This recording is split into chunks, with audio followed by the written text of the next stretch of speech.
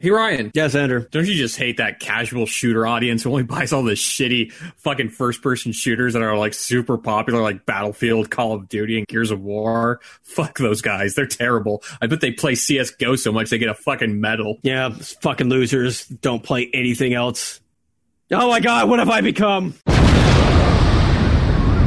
Welcome back to the Explosion of Happiness podcast, episode number 58. It is November 22nd, 2016. I am your host, Ryan. And I'm your other host, Andrew. And in this weekly podcast, we talk about video games, as well as things that have to do with video games, as well as make terrible, crass, evil jokes about some of the most disgusting things on the planet. And if that offends you, goodbye. And if it doesn't, we invite you to sit down and listen. If it offends you, I still invite you to sit down and listen, because I get off to that. Why not? So you've been playing a lot of first-person shooters lately, like. Yeah. Go figure, like 2 podcasts ago when I said I have no interest to buy any of these games that are coming out right now, and I probably won't. I ended up owning almost every single one of them. I mean, I bought Call of Duty willingly, and then my friend Michael gifted me Gears of War 4, and then my friend Kevin gifted me Battlefield 1 on PC. And now I'm looking at this sale for Titanfall 2, which is only $30 at Walmart right now, and like $35 at Best Buy, thinking, fuck it, I should just go buy that and then just have an opinion on all the shooters this year. You're officially a basic bro. I know. I kind of feel sick a little bit. I didn't buy, but I'm now actively playing all these AAA shooters that they say kind of ruin the video game industry, but I didn't really wish it on myself. It just kind of ended up that way. I just wanted to play Modern Warfare Remastered, and I guess now is a good point to bring up when I said last week that Infinite Warfare's campaign is one of, if not the best. I want to correct and say it's still one of the best, but it is definitely not the best campaign out of that series. Way too many scripted sequences. That's something that I always give a pass to Call of Duty, but when I say scripted sequences, I don't mean like, quick time events. That stuff is fine with me in a Call of Duty game, but what really got to me was in between every mission, you go back to your ship and you're walking in hallways, basically interactive cutscenes playing out where you're just walking from place to place while characters are exchanging dialogue. And after I finished the campaign once, I immediately started it over again on the hardest difficulty. And then the cutscenes really started to get to me the second time around, because I probably could have finished that whole game in like 3 hours. Otherwise, it took me about 6. But I feel like half that time was just me waiting for me to get to play the game. That's a shame. And then on top of that, the game was also a cakewalk on the hardest difficulty, which I felt disappointing. Yeah, especially when I talked about the Mile High Club last podcast and how insanely difficult that is. And even compared to like the World War II Call of Duties, those games are masochistically difficult at points. And then Call of Duty 4 just had a couple segments that were really difficult. But it seemed like everything after Modern Warfare 2, you could really tell that they were like making the campaigns to just be interactive action movies, because they didn't even hold up a challenge on the harder difficulties. But I did see there was a new difficulty they added to the game called Specialist, which involves health packs or something. I did not try that. I don't know. Either way, I still thought Infinite Warfare had a good campaign. Just second time playing through, didn't hold up as well, but I still recommend it. How was your last 2 weeks? They're fine. Okay. I'm doing okay. Did you do anything? I'm not drinking alcohol every night before bed. No. Definitely not doing that. I watched the football game with my dad and grandpa yesterday. That was a lot of fun, but that's about the only exciting thing I did other than, obviously Thanksgiving. I beat Bravely Second. And Bravely Second doesn't make you do the bullshit Bravely Default did. Okay. But despite that bullshit, I still feel like Bravely Default was a little bit better. I'd have to replay both games to figure out why I think that. But part of that, I believe, is just the story. I think they handled the story a little bit better in the first game. Even with the fucking dumb mechanic they make you do. But Bravely Second, if you like Bravely Default, you're going to love Bravely Second. And if you don't want to deal with the bullshit of Bravely Default, I can still really recommend Bravely Second, because the battle system is still a lot of fun, and that's the main reason why I kept playing the game.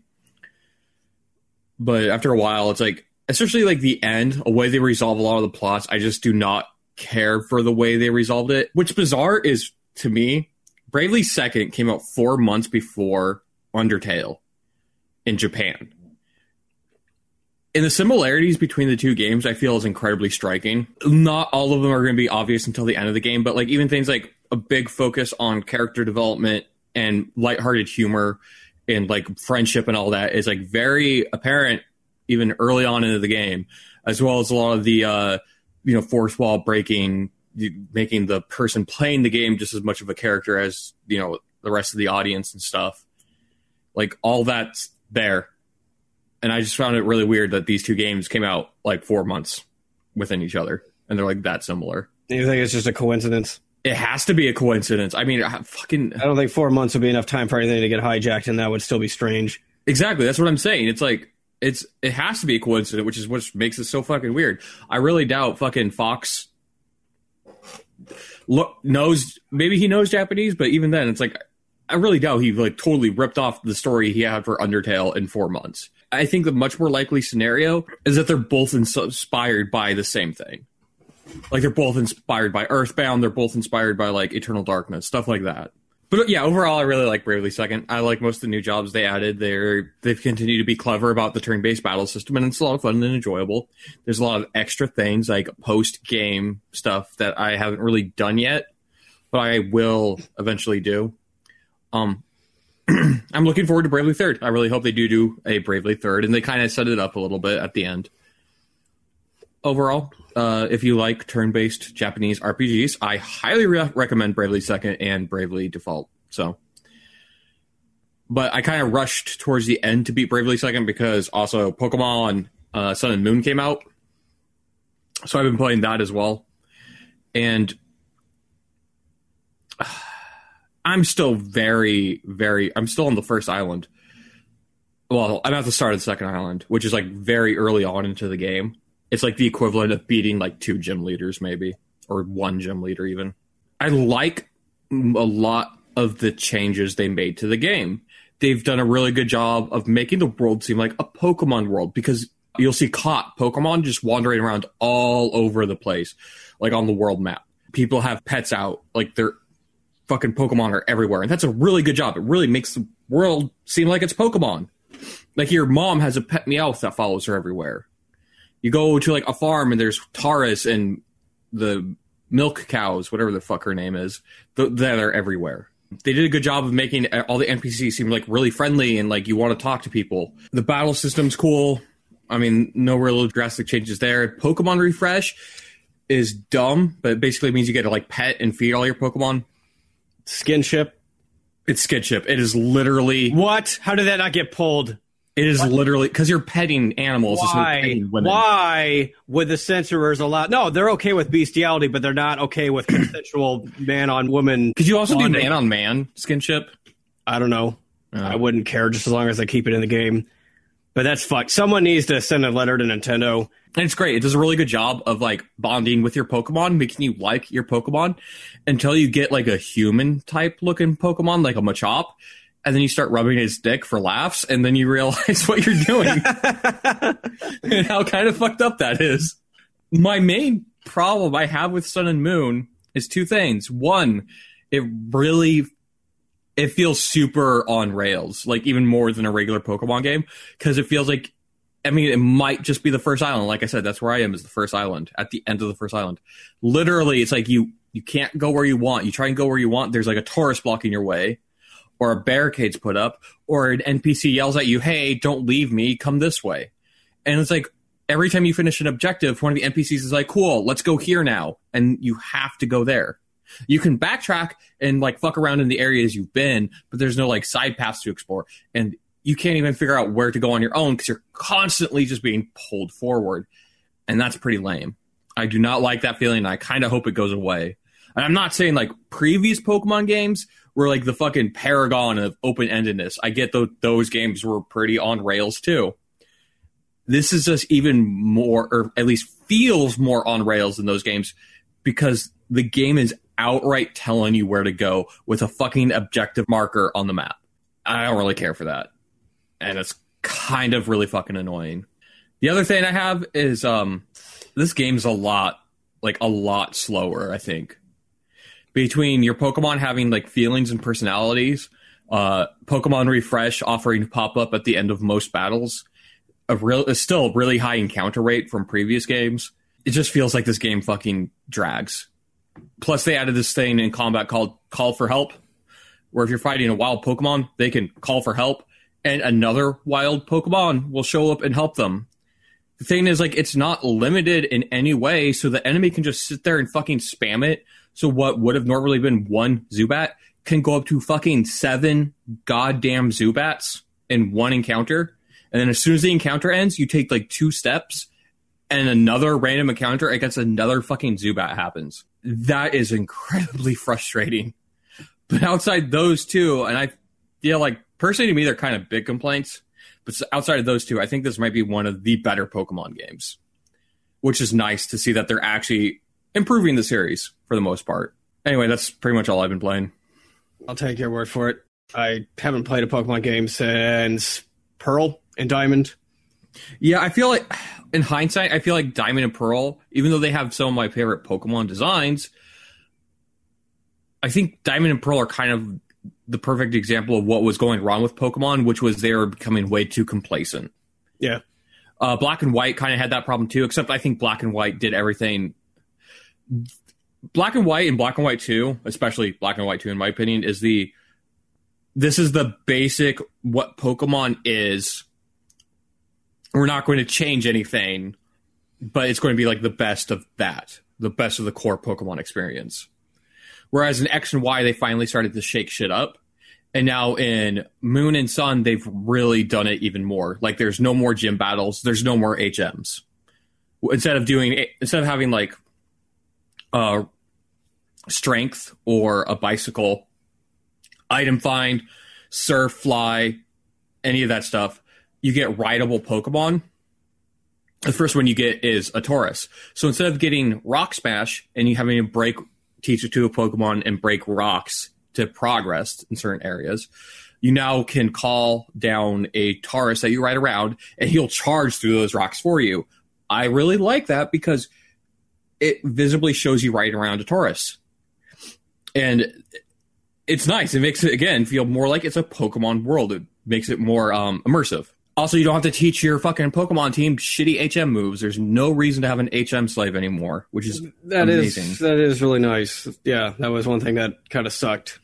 You're right. You'd have 6 Pokemon, but you really only have 4.5 because you had to teach fucking 6, 7 HMs to everybody. Well, when I played through Red the very first time, I made the idiotic mistake of actually teaching those HMs to my actual Pokemon, and then pretty much every playthrough following that in every game in the series, I always realized that was incredibly dumb. Just catch a low-level Pokemon and make it your bitch. Especially with Red Blue, because in other games, you can get rid of those HM moves. In Red Blue, they're stuck there forever. Yeah. And there's no breeding. So you couldn't get a second Charmander. So if you taught your Charmander Cut, you're fucked. Or taught your main Pikachu Flash in yellow. Yep. They're going to have that for the rest of the fucking game. Forever. And ever. But yeah, that shit's gone, which is really fucking nice. And they've added a bunch of cute little side systems besides Pokemon Refresh and everything. So, like I said, gym battles, they're called trials now. They're different enough from gym battles that I think it's a good thing. What do you do then? So you have to fight the trial captain as a way to prove that you can take the trial. This is just like a regular trainer battle. But does it actually involve like a battle system? Yeah. And then you go to their trial area, and then you have to navigate through a little dungeon or do a little like event or something. And then at the end, you have to fight the totem Pokemon who gets like a massive buff. So that's kind of like a boss fight. Okay. What's disappointing is I thought when I first learned about totem Pokemon that they were going to have like a shit ton of health. You can still kill them in like 2 hits. Okay, cool. You said the game moves at a slow pace, but you still think it's better than the last couple ones?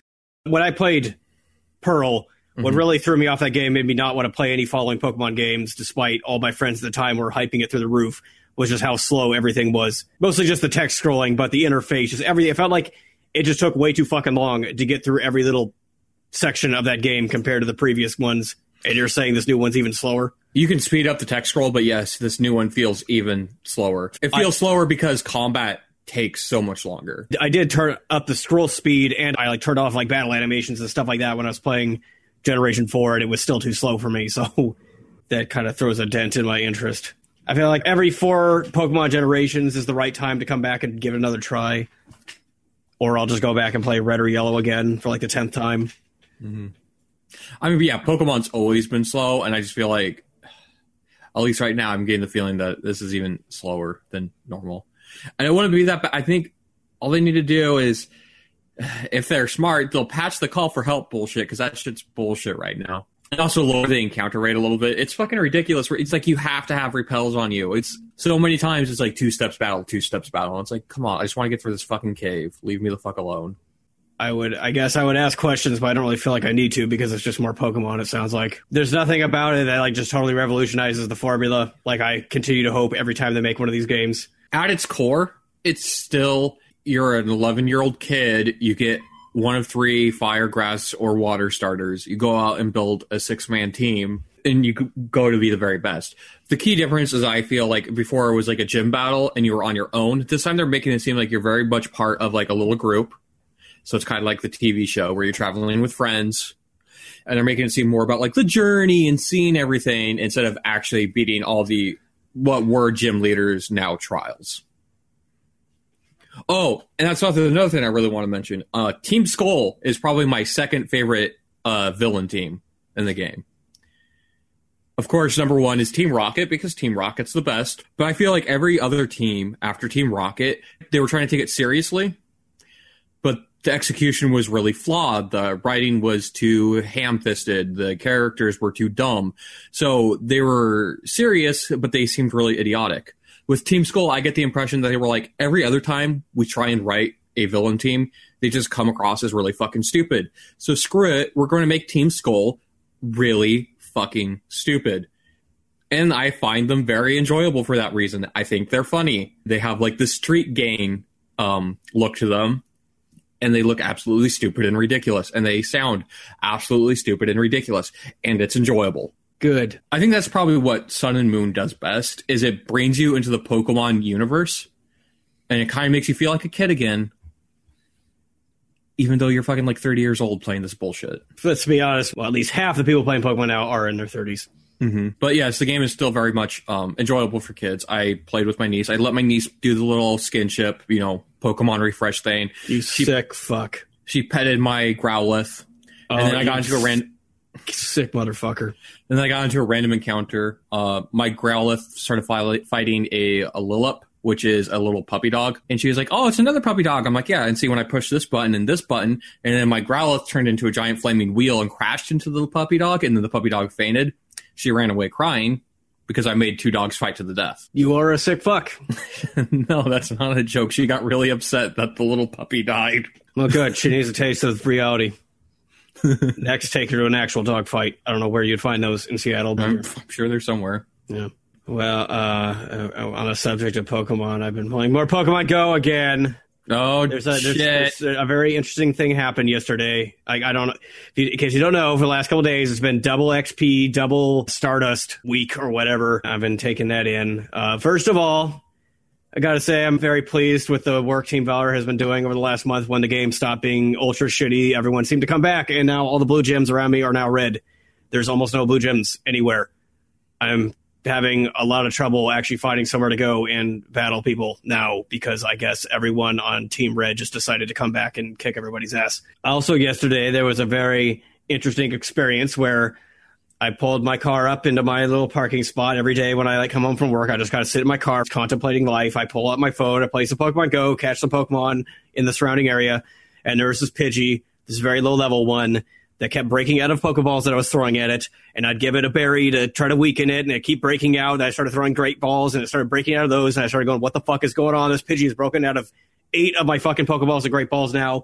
Now I'm throwing Ultra Balls at it, eventually I caught it, and then the screen started to freak out and start getting all flashy, like it was going into its evolution state, and I'm like, what the fuck is going on? Did I just catch like a demon thing or something? What the fuck? And then it transformed into a Ditto. Oh, nice. That was pretty sweet. It was a really awesome, neat little surprise. I think it's actually part of this little event they're doing. They say you have a chance of finding a wild Ditto out, but I didn't know it was actually going to be imitating other Pokemon. So when I caught that thing, it brought a little sunshine to my day. That's actually really cool. Yeah, it was. And also on the Team Red thing, I think the reason what happened was Team Blue was the only team dumb enough and pathetic enough to stick around playing Pokemon Go. So they got all the gyms. But then people started talking about it, and Team Red's like, no, We got to make sure that they understand that they're bitches. So they came back just to take back the gyms, and now they're no longer playing, just to prove a point. Sure seems that way. I've seen like one yellow gym total in like the last 2 weeks. Everywhere I've gone, Team Instinct, more like Team Extinct. Am I right? Ha ha ha. That's okay. Hilarious. I know, it is.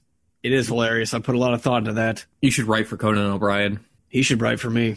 The show would be much better if he did. I know, he would. While we're on the subject of Nintendo and Pokemon, I guess I'll just bring up this apparent Nintendo Switch rumored leak of launch games. Oh, perfect, because I have a rumored price. Oh, okay, cool. I don't really know. It sounds like this is coming from a Laura K. Dale, who comes from sources like Polygon and all of these other sites I fucking hate. The Switch lineup rumored to be on March 17th worldwide, day one. 3D Mario game, the one shown in the trailer. Mario Rabbids RPG, whatever that is. A Splatoon port. The Skyrim HD port. Just Dance 2017.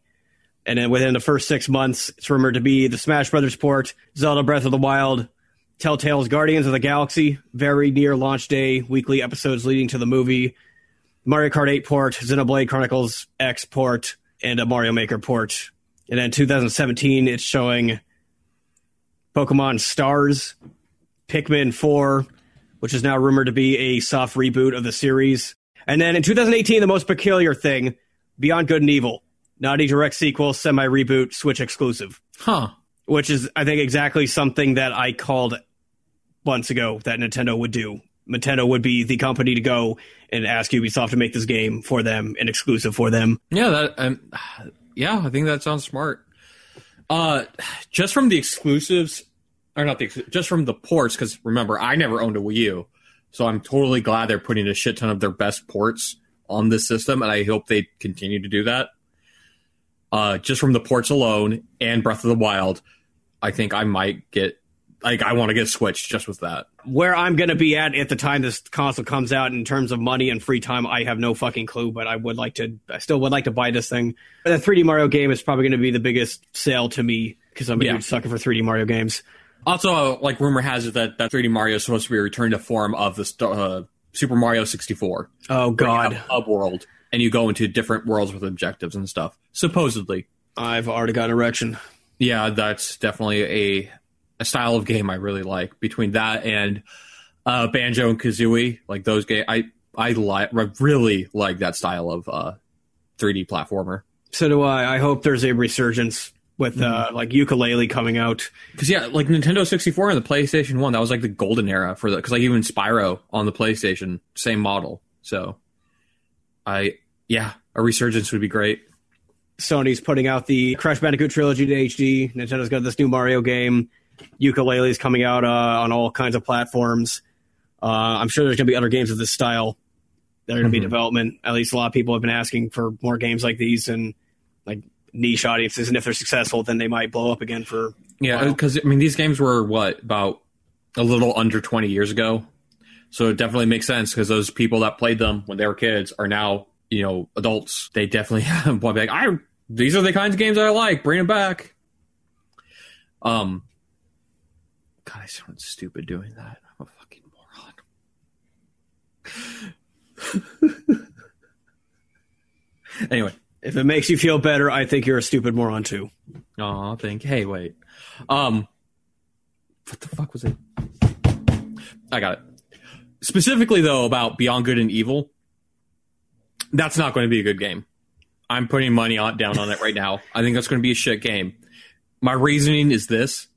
Back in 2003, when Beyond Good and Evil came out, it was unique. It still had that 3D platformer collectathon style, but its storyline and its main character was unique. I no longer think that storyline and that main character is unique. I think it's been kind of beaten to the ground these past 13 years. Like even Gears of War 4. Jesus, don't even go there. Yeah. Gears of War 4, even from the sounds of it, has a lot of what we're anti-establishment. Yeah. You have no idea how deep the rabbit hole goes. Beyond Good and Evil has not aged well. Beyond Good and Evil has aged like a glass of milk. It's 100% a product of its time. even if they were to update Beyond Good and Evil 2 to be more modern, I still feel like the whole row, fight the power, down with the government, let's fight City Hall, it has been so... Beyond Good and Evil is no longer unique, and that's what made it good, and it can't be unique anymore. So I really do think, unless they drastically change the game, but if they do that, why bother calling it Beyond Good and Evil anymore? So yeah, it's not going to. But I would expect it to be a totally different game. Yeah, it has to be a totally different game at this. It's been 16 years. Maybe a prequel, if not just a. Beyond Good and Evil has a total cliffhanger ending. I don't know who's to say. It's still just a rumor, and it's been rumored for, what was it, like E3 2008 or something, that Ubisoft showed a teaser for it or something like that, or was it just 2 screenshots, not even a trailer? I don't remember, but it was years and years ago, and nothing has come up about it. I'm sure once we get closer to the release date, we'll start to get videos and stuff about it, more information, and maybe I'll go back on my opinion, but right now, knowing absolutely nothing, just having played the first game, yeah, I don't expect this to go anywhere. I expect it to be about as well received as Mirror's Edge 2, which is a reminder, it came out and fucking nobody talked about it. Good. And by the way, Mirror's Edge is another game that fucking 100% ripped off the Beyond Good and Evil style of game. Like, they're the same fucking game. Nintendo Switch, continuing rumors with that. A website called gameseek.co.uk has put up a price for the Nintendo Switch. What makes this price point different than, say, Amazon, which often has, placeholder prices listed? They have a pre-order price guarantee. Specifically, on the sidebar of their website, it says, with our pre-order price guarantee, you can order now, and if the GameSeek price increases between the time you place your order and the release date, you'll be charged the lower price. What that means is that right now, the price of £198, or is that euros? I honestly do not know. I'm ignorant. I think that's the pound symbol. It's the little fucking L with a line through it.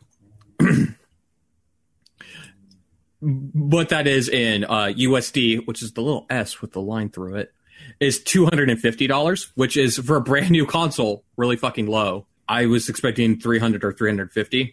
And I think this kind of falls in place with what Reggie said, where it's going to be a lot cheaper than everybody thinks. I think this falls in place with also what Reggie said, that they're not going to sell at a loss, which sort of makes me worried about how strong and how big the battery life and how durable this thing's going to be. Let's just hope that they don't put out a cheap base model and then kill you with the need to buy tons of accessories and yeah, that's kind of what I'm worried about, is that the Switch is just going to be the console and the controllers, and if you want that hook sync up charging station, it's going to be like an extra $150, $250. I could see them doing that, because especially if that charging station has, I mean, it doesn't look like it's big enough to, but if it somehow has its onboard hardware, yeah, the price, who knows? But for $250, I mean, plus all those ports I haven't gotten to play, plus that really nice looking Zelda game. Kind of want to get it. I will probably just get Zelda on the Wii U. Yeah. Like I said, that 3D Mario game is what's going to get me. I'm very interested in it, knowing nothing about it as of now. So unless Nintendo fucks it up with things like price and the fucking thing comes out, it's a piece of shit, has a shitty battery life, which it probably will. Yeah. Are you planning to get it on, like, initial launch? No. I'm definitely going to wait until... Because Breath of the Wild isn't a release title. It's coming out later, it sounds like. So I think that will give me enough of a window for there to be a lot of public opinion on how good the Switch is. For me, what's riding on is whether or not there's going to be like any sort of fatal errors with the hardware. Right. Part of that, too, though, is I bought a PlayStation 4 just to play the greatest game of all time called Bloodborne. If Breath of the Wild's good enough, I might just buy a Switch regardless. It just takes one. Honest to God, it just takes one really fucking amazing title, like Bloodborne, to get me to buy a console. Most of the time when I buy a console, it's always calculated, like, can I get at least 3 games? Am I getting my value? But honestly, what it always comes down to is if there's just one really good must-play game. Right, because that one really good, that's the one that nags at you, that be like, dude, you gotta get this. And then you reason with yourself, well, there's also these 2 other games, but the reality of it is, it's just that one game. Correct. I mean, silver lining, I'm going to get the, Final Fantasy 15 is a console exclusive at the moment, and I'm planning on getting that. I feel like I did a lot these last 2 weeks, but the truth is I did a whole lot of nothing. I still really want to hear your opinion on Battlefield 1. Okay, let's get to that. First of all, the most important thing, that my highlight of the last 2 weeks, it finally happened. That thing I set out to do 28 episodes ago, episode 30, was the first one. I came to this podcast all enthusiastically talking about how I started playing CSGO. I decided I was really going to dive into that game, try to get the 2016 service medal, and see how far it would take me and how good I'd get the game and how much I'd learn about it. And it took me pretty far, and I learned a lot, and I got pretty good at the game, and I appreciated every aspect of it. I also fucking hate that game, and I'm never going to play it again, and I'm done. I am retiring my high and mighty CSGO career. I know. Sounds of disappointment echoing off the room. I will not be going to any future esports competitions with Counter-Strike. Are you just like tired of the game itself, or is it really just the community? I'm fatigued of the community and all the marketing bullshit surrounding it, how that game is monetized. Specifically, the monetized spray tags is what did it for me. Yeah, that is. When I saw that, It's like, okay, if I can't spray paint hentai on the side of the fucking walls or something like that, what's the point? And if I have to pay for this shit, even more so, what's the point? No one even uses it in the game. I've seen like one spray tag in the many weeks following the release of that shit. They have to change that, because paying for it, fucking retarded. But paying for a limited supply of it, that is the dumbest shit. I feel like such a bitch when I say I don't want to play this game anymore because of the community, but it's not you, it's me in that sort of logic, in the sense that I feel like I have just aged beyond the target demographic of this game. It's not for me, and I feel like I'm the weird old guy trying to fit in while playing it. I know that's not the truth. I know there are plenty of old people who play CSGO, but I just feel so out of place when I'm playing it. I come there just to concentrate on the game, and instead I end up having to put up with all the shitty attitudes, the bitching and snobbery. The very last match before I unlocked the medal and was done had a guy screaming and calling everyone niggers and pussies and faggots, and he accused me of being a hacker, and him telling everyone to report me. So it was a really great send-off. It was the perfect way to end my long career of CSGO and go and seek out games where I don't have to listen to people talk. I figure if I ever get the craving to play Counter-Strike again, I'm just going to go back to CS Source. I'm not going to play it anytime soon just because I'm Counter-Striked out. I've been playing so much of it every week for the last fucking like half of the year now that I really just want nothing to do with it for a while. But eventually I'm probably going to go back to Counter-Strike Source and just see if any of the servers I remember playing Counter-Strike on are still up. I figure probably the older Counter-Strike fans are either going to be playing that or the original Counter-Strike 1.6. CSGO is full-blown millennial esports douchebag zone right now. Yeah, it's where you go if you want to get competitive. That's where you go, and that's kind of why I went there initially. It's like that's where the crowd of people are. It's active, it's lively, it's worth actually getting good at this game. But after playing it for so long, I just feel like I don't fucking care. The part of my life where the thought of potentially playing games competitively in like a tournament setting is behind me, and now I just play games to pass the time and enjoy myself. So I think Counter-Strike Source is more for me than CSGO. But anyway, to wash the taste of Counter-Strike out of my mouth, I immediately downloaded Ghost in the Shell First Assault because Nate and I were talking about this game called Combat Arms that he used to play. Have you ever heard of Combat Arms? Yes, but I have no idea what it's about. I just heard the name. It was one of the first free-to-play games. I remember it was out before free-to-play was really a widely popularized concept. It was out, I think, around the same time as... I think it was out before Modern Warfare 2, but it was just a free-to-play game that was very similar to Call of Duty, and to my understanding, it was pretty well liked for being a free-to-play shooter. I guess the U.S. servers got taken down, and it's still up in the EU, but not in the U.S. I don't know if it's the same people, but I do know Nexon put out this first-person shooter based on Ghost in the Shell, and I figured it looks like probably Combat Arms in a Ghost in the Shell skin, and upon playing it, it just feels like Call of Duty meets Cyberpunk anime. And I think the only reason I'm really playing it is because as soon as I went in there after playing Counter-Strike Go for like half a year, I just started wiping the floor with everybody. I have the highest kill-death ratio in any first-person shooter I've ever played at that game. And it might partly have to do with the fact that the people playing it are consisting of people who maybe don't play shooters. They just like Ghost in the Shell. But it is the most bare bones, straightforward, militaristic Call of Duty-like shooter I've ever seen in a free-to-play setting. And it's very simple. It's very straightforward. And I kind of like it because of that. I also like Ghost of the Shell, so that just goes hand in hand for me.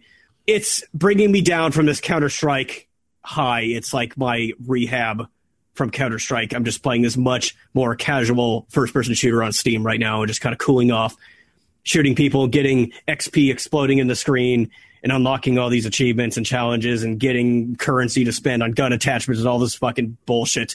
It feels good. So yeah, I'm doing that to wean myself off of the Counter-Strike angst. Really quick, on the subject of Ghost in the Shell. Yeah. What do you think of the Ghost in the Shell movie that's coming out? The live action one? Oh, yeah. I haven't seen the trailer yet. Honestly, the trailer doesn't look that bad, but you do know who's playing Major, Yeah. right? Yeah. That right there is enough to kind of put the kibosh on this for me and be like, no. All I've seen is the original film. I've never seen any of the OVAs or the series, or for some reason, just out of nowhere, I got Ghost in the Shell in my mind. It's not like a particular movie that I have a lot of affinity for. I just liked it, and for some reason, I'm just kind of paying attention to all this stuff about it right now. So your friend bought you?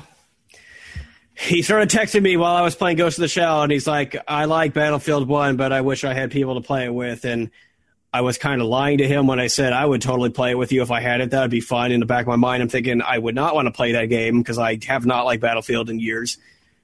And then I told him, you should play this Ghost in the Shell game with me. My friend was like, yeah, I don't really want to do free-to-play right now. And I told him, like, well, I don't really want to spend the money on Battlefield, but I'm sure it'd be fun to play with you. So he just straight up bought it for me. And I was like, well, great. How kind of him. Mm-hmm. Now I have to repay his kindness by playing Battlefield with him. If we had recorded this podcast a week ago, I probably would have just talked about how much I hated it. But the truth is the game is actually starting to grow on me. That's good. It is straight up Battlefield 3. I don't care what anybody says. It's more Battlefield 3. Battlefield 4 was more Battlefield 3. Battlefield Hardline was more Battlefield 3. Battlefield 1 is more Battlefield 3. And I did not care much for Battlefield 3. I liked Bad Company 2 more. I have been hoping they would make a Bad Company 3, but it seems like they're going to keep doing this formula of Battlefield 3 every 2 or 3 years. And Battlefield 1 is more of that in a World War I skin. First of all, it does not invoke the feeling of World War I whatsoever, unless you count running around mindlessly with automatic rifles, spraying and praying everywhere as World War I combat.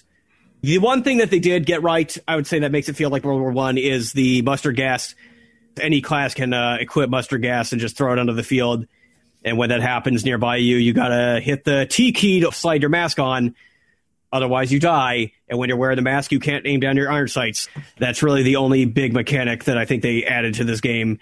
And then the other big thing that I noticed from previous Battlefields is that the tanks are absolutely OP as hell in this game, which is fitting. It's just in Battlefield 3 and 4, you have the engineering class, which repairs vehicles, but it also has an RPG. And then the recon class would be able to call in artillery strikes. The assault class would have, C4 grenades or whatever. I might be kind of confusing these. I don't know. Every Battlefield game kind of mixes up what each class does. But as far as I remember, every class had some sort of way to combat vehicles and tanks. In Battlefield 1, the only way you can take down tanks is with the assault class using anti-tank grenades, which means you have to get up really close to them and use teamwork to bring them down. And the tanks pretty much just destroy anybody else, anything else.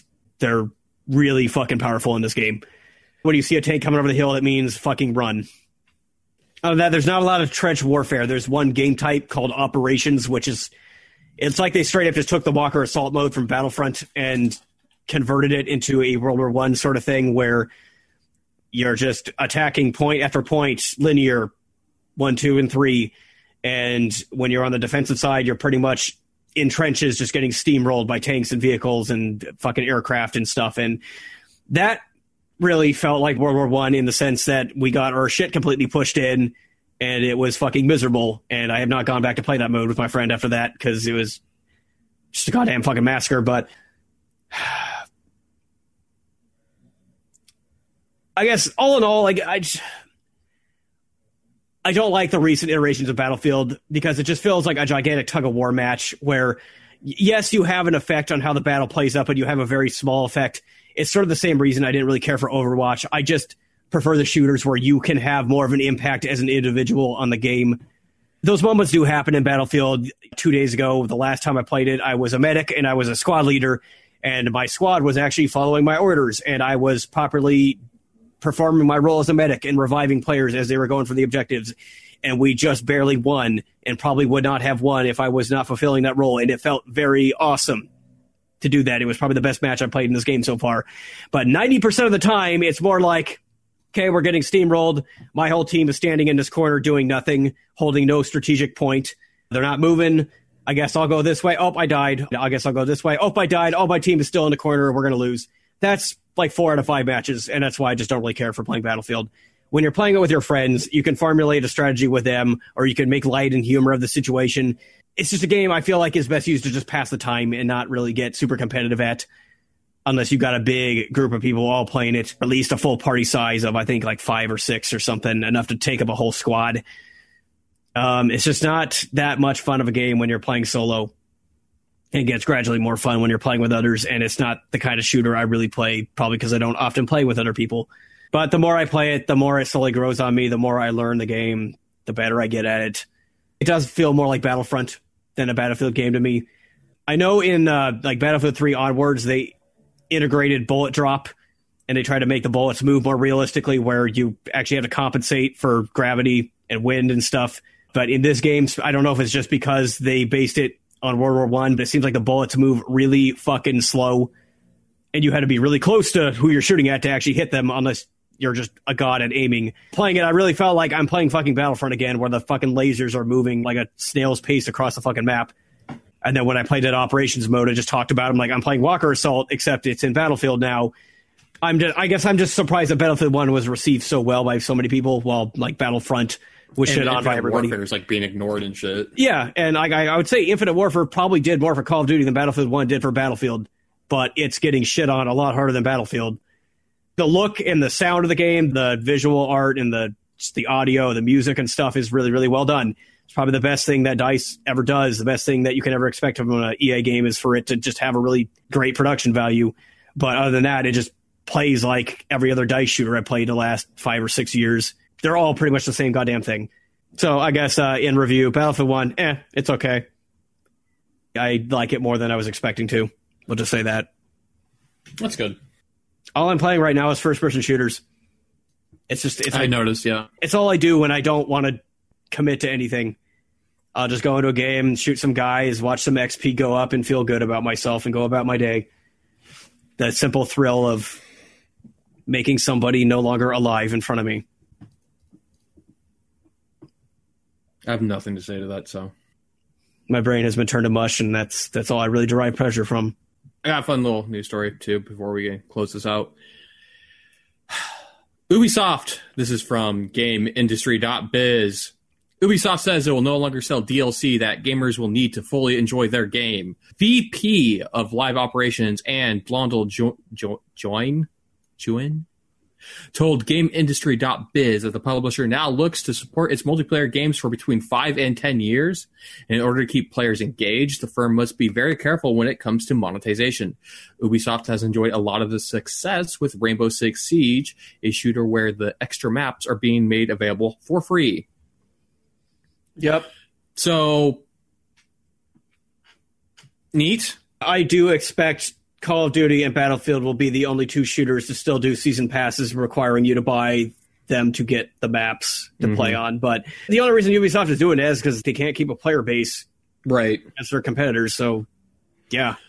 I think you're right. I think it will just be those 2 games or 3 games, those 2 developers, EA and Activision. They'll continue to do that, and that's because their games have so many people playing them that they can milk them. They're saying this like it's a general thing across all of their games that they publish, because every Assassin's Creed game they put out has its own multiplayer.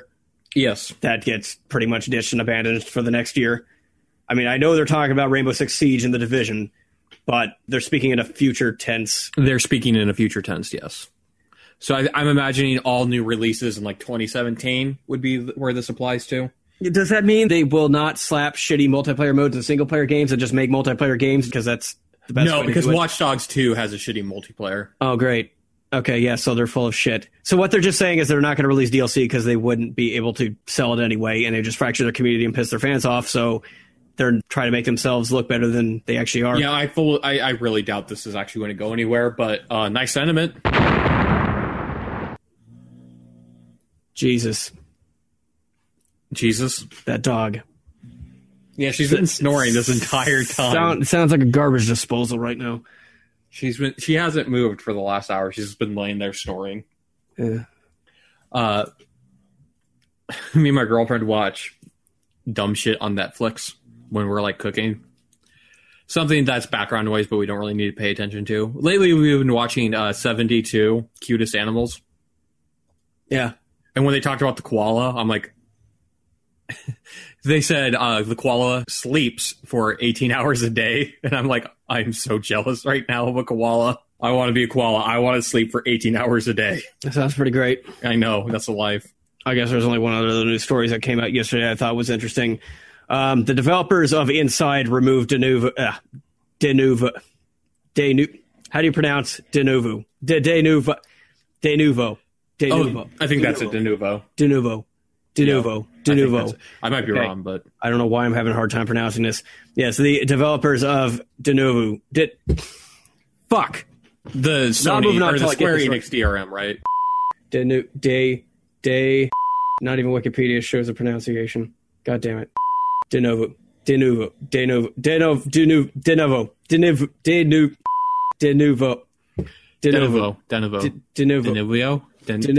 I've heard it pronounced thousands of times by now. That's an overstatement. I've heard it pronounced enough that I shouldn't be having a problem knowing how to pronounce this.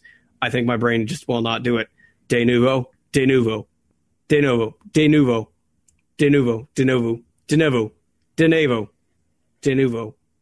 Fuck.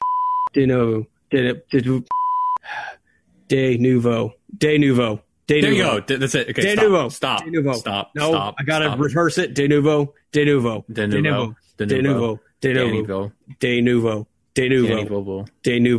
Okay. Danny Glover. The developers of Inside removed Denuvo from their game, and I don't have a statement prepared to express how I feel about this. I do. Okay. I think this is a good thing. Yeah, I think it's a good thing too. Because the DRM already did its job.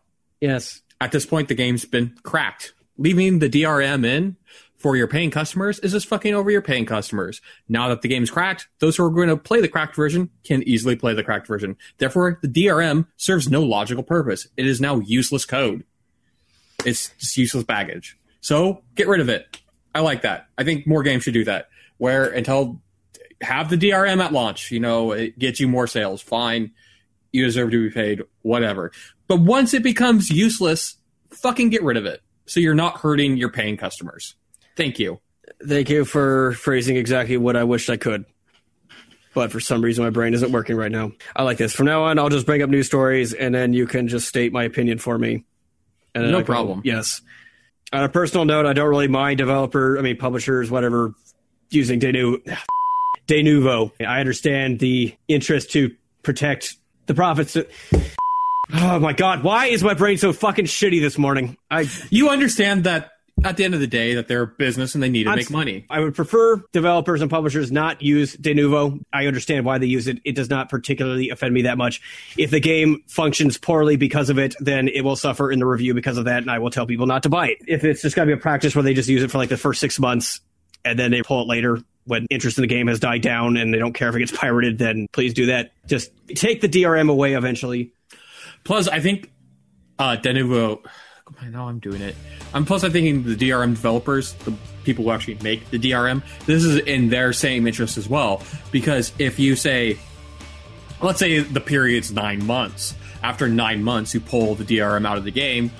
That means there's a lot less people that will actually be actively seeking cracks and a lot less people actively working to break the crack. Meaning your DRM is probably going to last longer. True. People might just be more patient. Exactly. And then on top of that, when you remove the DRM, that would also be a great time to put it on sale. Yes. Because then you like double dipping because all the people that'd be like, I'm not going to pay $60 for this game. But now if it's $20, they're like, well, I may as well now. I should get a job in marketing. Yep. All right. Do your thing. What's my thing? If you've listened to this podcast. Oh, yeah. If you've listened to this podcast or any of our podcasts, sincerely, thank you. This one really wasn't that offensive. It was actually kind of a nice callback to when we first started doing podcasts. Hug it out. Hug it out. And until next time, goodbye. Bye-bye.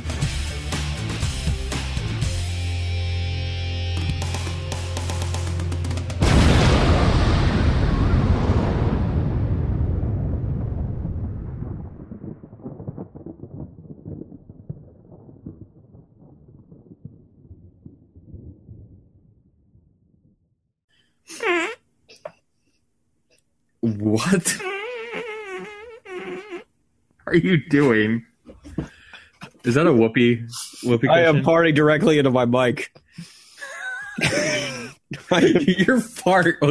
Hey, you just played yourself because now you have to turn back around and talk into your mic, which means you're talking into your own fart. My own gas right now. It's like it sounds exactly like a whoopee cushion. I know, it was kind of just. I just want to be able to say I'm finally hit that milestone where I have now farted into my mic. I had to do something. This podcast has been too low energy. This has been how little of a shit we give. Oh my god. Also, I need to get a new chair because I don't know if you're aware of this, but I think your chair's aids has transferred through the audio recording and has transmitted to my chair because now I'm. You fucking hear this? It's like fucking. Yeah, I do hear it. It's driving myself fucking crazy. I can't. I'm gonna go get a dining room chair. I'll be right